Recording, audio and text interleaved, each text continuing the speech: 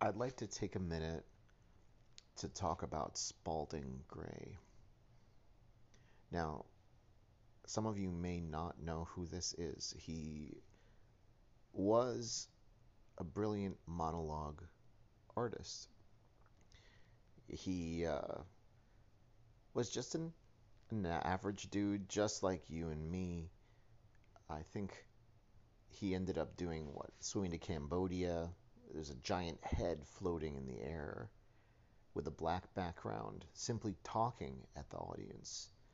Um, and you would think for an hour and a half that would be the most boring thing, but somehow, through the sheer will of talent and storytelling, he was brilliant. It was engaging and it was intense. I remember the first time that I saw any of his work.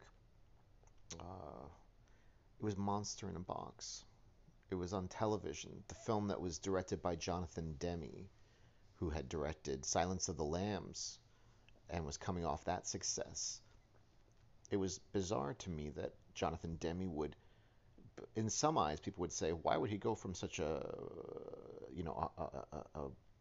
Hollywood picture with, he has so much status and he takes a step back to the art world? Because Monster in a Box is Spalding Gray sitting in a chair with a desk in front of him on the stage, on a stage with an audience, and it's being filmed. And the angles change and the backdrops change, and there's music that accompanies him telling a story. He simply got a glass of water in front of him that he occasionally will sip from, but he's talking, he's looking at you, he's engaged with you. And the conversation isn't like anything I had heard before. I was probably like 12, 13 years old. It was the most amazing thing that this person could express himself in such a. It was a little dance. It was a little dance that he took with the audience. He took them inside his perspective of stress and coping and the rejection of pop culture and normal mannerisms and questioning perception and neuroses and self examination. It was all so raw. It was displayed right there, raw on the stage, but it was like in a storytelling format. We could all see a little bit of ourselves in these stories that were disconnected but still had a link between one another. That was more about the panic of him not being able to finish writing his novel, his great novel. I believe it was like what, Impossible Vacation. And I can relate to that. I think we all can relate to that, especially me moving to Florida under COVID and working at a fucking theme park. Impossible Vacation. I understand that doom and that gloom and that the world is going to stop at any moment. Do I even matter? And how do I even is it about having a voice, or is it about knowledge, power?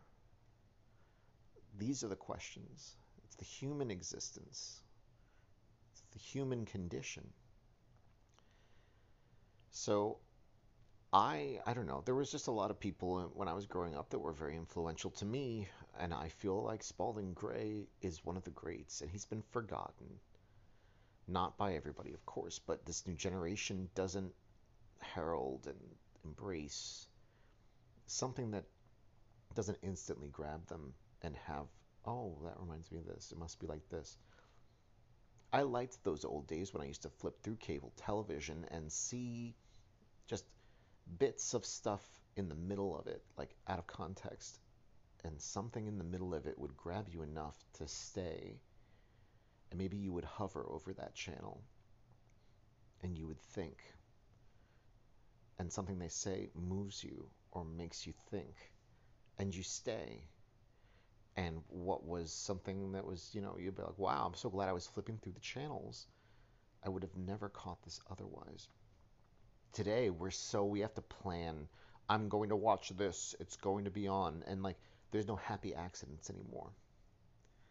Like in this environment of uh, you know predisposed content, streaming, I don't think that we would take chances on stuff. People would look at like maybe the cover or the title or who is in it, and then say this is boring. I can't do this. So I feel like more people have to be dragged into things that they think they might not like, and they might actually like it. People need to care less about what other people think, about what content they consume. We compare ourselves to one another. We're desperately trying to fit in. Why do we do this? We want to belong. We want to be cool. We want to be a definitive source. What is the end game? It's for us to just feel good about ourselves. Is this how you feel good? I don't think that that's the definition of happiness. I think it's misery. I think us constantly checking others for reciprocation about ourselves is horrible. And that's why Spalding Gray is so interesting. I'll go back to that. I mean, think about it. He bears himself on the stage for the world to see, but he's in control of the story and the narrative. And it's funny, and it's painful, and it's engaging, but it's not whorish. It's not him trying to sell. He's doing this because he loves it. He's doing this because his mind knows no other way to express the emotions that come with everyday living and feeling out of place in a world that obsesses over such frivolous, pointless things, monetary things, entertainment value. It's like entertainment is so prevalent. Capitalism is so prevalent. What's sad about Spalding Gray is, and this is how he died. Well, a couple years before he died, he got into a really bad car accident. He hurt his head and had to go through some surgeries to relieve the pressure.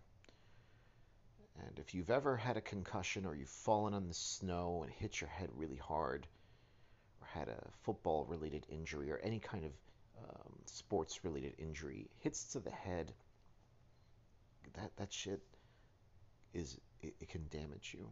Look at Julie Strain from Trauma. She's dead now because when she was young, she had a horse riding accident, fell off the horse, and thought she was okay for years until she was older. She had early onset dementia because of this horse fall. She was married to the guy who created Teenage Mutant Ninja Turtles, and he took care of her until she passed. But you know that head injuries are legitimate. Uh, it can change your personality. It can change the way that you communicate. And this is somebody's back to Spalding Gray. His whole life, any uh, anything that he had prided himself on, his monologues at Lincoln Plaza, where he would come back to life because he had so meticulously memorized previous monologues, but that creativity flow stopped. His personality changed. The way that he viewed the world changed. The way that he found himself communicating was stunted and slower. And he was frustrated and disappointed in himself. All his emotions were heightened, with depression, his self-doubt, his self-image, um, feeling that he couldn't slip back into his old life that he loved so much, that he tried it so much. No, no visits to his homes, his lake homes, or anything that used to um, satisfy him worked anymore. Even this house, there was this house that he had owned for a very long time. He told his wife, I would never sell it. The wife had been begging him to sell it for years. He said, no, I'm never going to sell that house. It's my house. I know it looks not so great. It needs work, whatever. Shortly before his death, he had the house quietly. He just cleaned it up, had a cruise come clean it up. He put it on the market and it sold. And that should have been a red flag. It probably was. But in the end, he was just kind of a shell of his former self. He went to go see a movie at the AMC 42nd Street Theater in Lincoln. Lincoln is it Lincoln? No, not Lincoln Plaza. It's in 42nd Street, Times Square. The AMC theater there, the one that used to be the theater where they filmed Last Action Hero, that they had to drag the theater down the road a couple feet. That theater. I don't know if you guys are New Yorkers remember that, but anyway, it's not the Last Action Hero theater anymore because they ripped that shit down when I was a kid. But anyway, um, it's where that theater was. He went to that theater.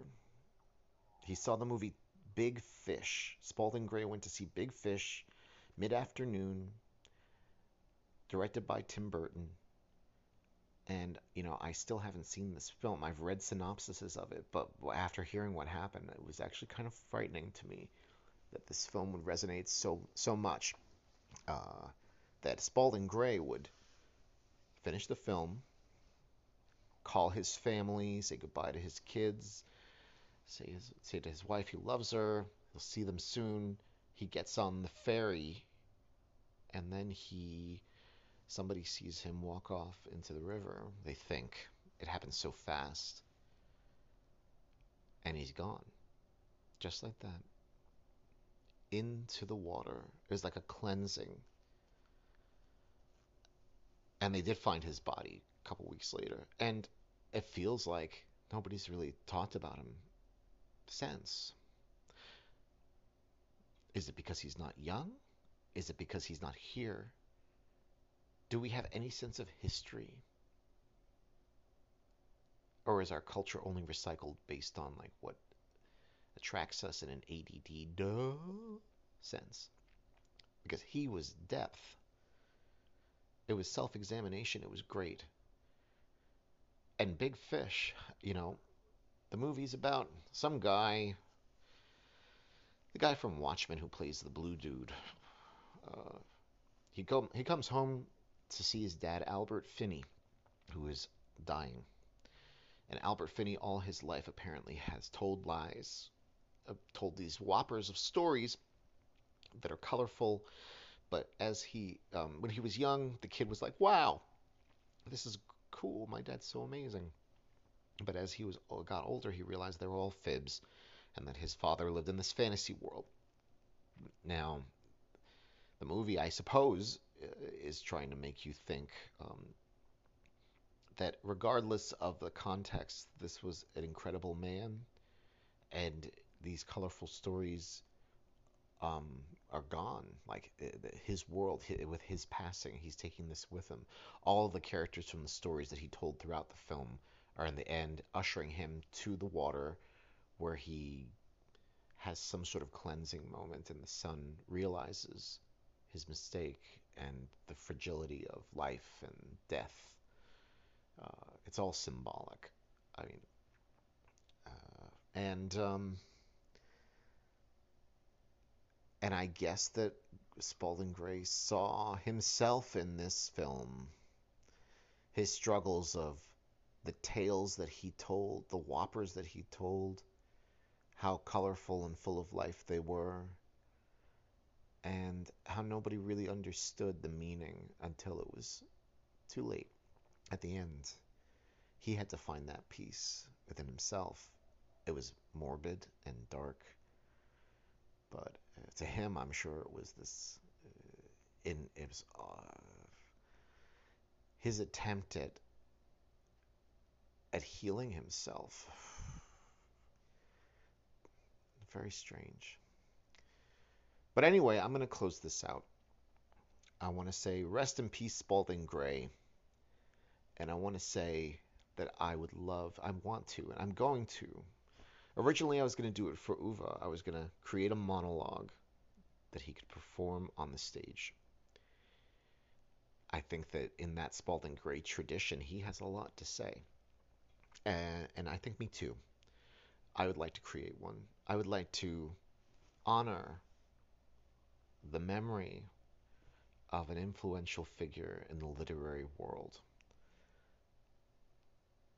Rest in peace, my friend.